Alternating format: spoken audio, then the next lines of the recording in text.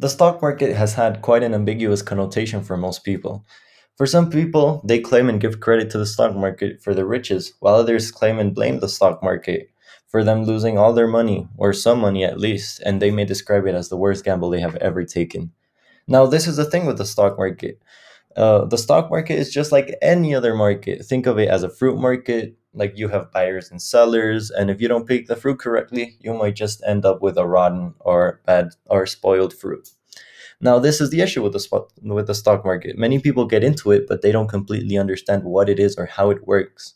This leaves the average person with two questions: what is the stock market, and how does the average person succeed on it? Well, that's exactly what I'm here for. Hi, folks. My name is Harry Hillsdownley, and today I'll be answering these two questions on how you can be successful and what exactly is the stock market on this episode of the Financial Podcast.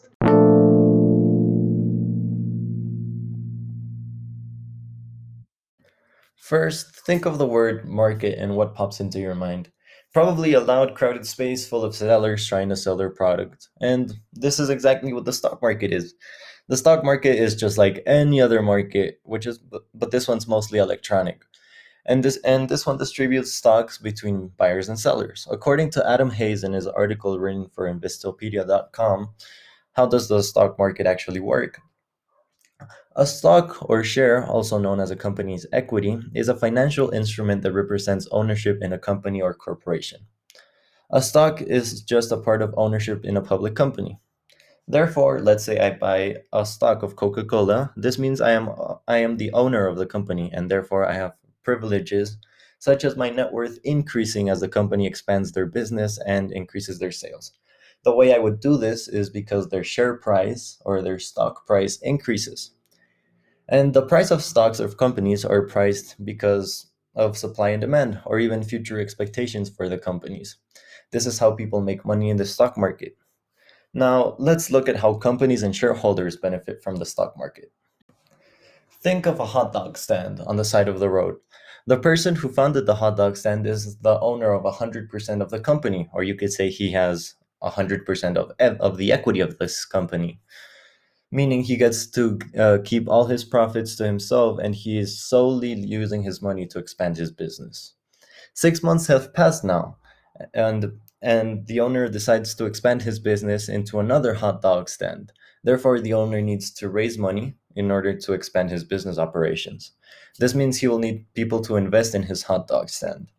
Therefore, his good friend Steve decides that he will give him $500 in order to open up his stand. And the owner wonders about this decision because during the whole 6 months that he's been in business, he has only been able to make $3,000. Therefore, he would be giving away 16% of his whole company in order to expand his business. In other words, the owner needs money to expand, and Steve gives him this money. But in exchange for this money, Steve decides to charge 16% of all the revenue that the hot dog stand makes. And revenue is another term for net sales, just in case. Steve makes this decision because he has invested in this company and he, in a way, is taking some part of the risk. And since he invested about 16% of what the company is worth, this is how much return on investment he should also have. This is exactly how investors and traders alike make money in the stock market. They buy ownership of a company, and the company uses this money to expand their operations. And if they are successful expanding their business, then the investor will see this investment rise in value because of the growth of the company. Think of the stock market as a hot dog stand with billions of dollars and millions of owners giving each other ownership in a matter of microseconds through electronic transactions. Okay, I know that was a lot of information, so let's recap.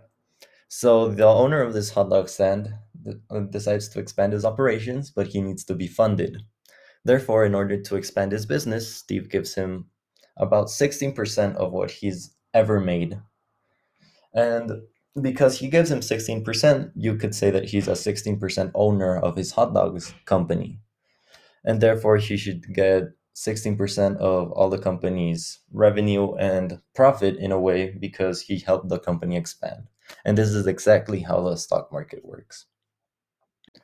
So now that we know how the stock market actually works, let's dive deeper into the types of people in the stock market. Well, first of all, there are two types of people in the stock market, which would be investors and traders.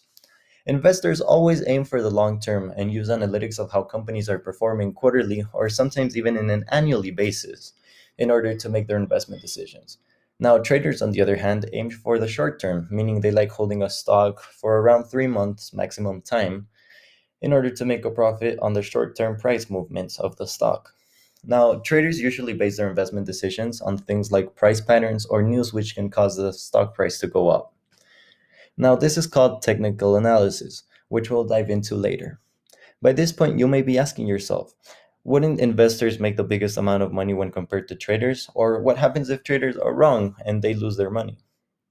Well, my response to that is that just like in anything in life, if you try hard enough, you will succeed. And there are quite few famous investors and traders alike because they have perfection their art no matter their strategies. And this is what we're going to view next. You may have heard of Warren Buffett. He is a billionaire investor and CEO of his own investment firm, Berkshire Hathaway. Buffett has accumulated massive amounts of respect in the investment community and trading community alike. This is because he's accumulated a net worth of over $80 billion in his time in the stock market. And he gives all the credit to his simple investing strategy, which involves looking at companies' balance sheets and income statements in order to make an investment decision. This is what is known as fundamental analysis, where you look at things like total assets, liabilities, and equities and compare these things to different years or competing companies in order to make a forecast of which companies will turn into profit in your pocket. Mr. Buffett is also very popular for sharing investment strategies and advice with just about anyone who is interested in the stock market, just like you and me. And he is extremely open about it, which is really surprising.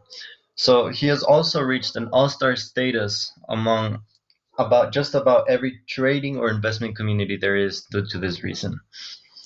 His firm Berkshire Hathaway has been a portfolio of all the stocks he manages, which people can invest in with as low as $1 and watch it grow. This has also allowed even the smallest individuals to get rich off the stock market based on his own strategies. And he basically is proving that there is always an opportunity for just about anyone who is willing to put the work in the stock market. So, in contrast with Warren Buffett's more traditional and fundamental approach to stock picking and the stock market in general, we have Jim Simmons, who is a well respected mathematician, and he has been able to look at the markets from a more technical and analytical perspective. And he has been largely successful because of it. Jim Simons, a mathematician and professor, he has been able to quote unquote crack the markets. Of course, there's no such thing as cracking the market since the stock market is unpredictable. But he quote unquote again cracked the market through a complex machine learning algorithms which identify patterns and correlations across the whole stock market.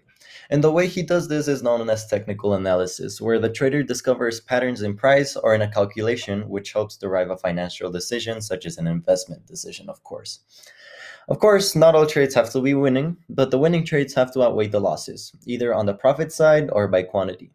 Some traders even consider that a 30% win rate is profitable. So take this as an example.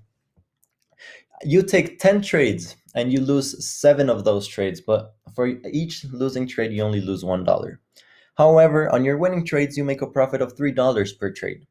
This means that if you lose 7 out of those 10 trades, you would lose $7, of course.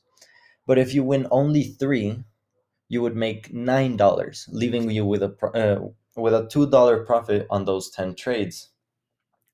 And this concept is called risk management, and risk management is a trader's best friend. Through a strategy which matches risk to the probability of success of a trade, calculated by algorithms, Jim Simons has been able to manage the world's best hedge fund, the Medallion Fund. A hedge fund is where people pay you in order for you to manage their investments and make them money, basically. But the only downside is that they charge a commission and a percentage of your money regardless. They make money or not. So Simmons Medallion Fund has managed to create a 66% return annually for the last 20 years, which is astounding. On the $110 billion they have under management currently. Of course, these numbers are monstrous and just prove the capacity of this hedge fund to make money. And this puts Simmons in a leading position for the future of the stock market.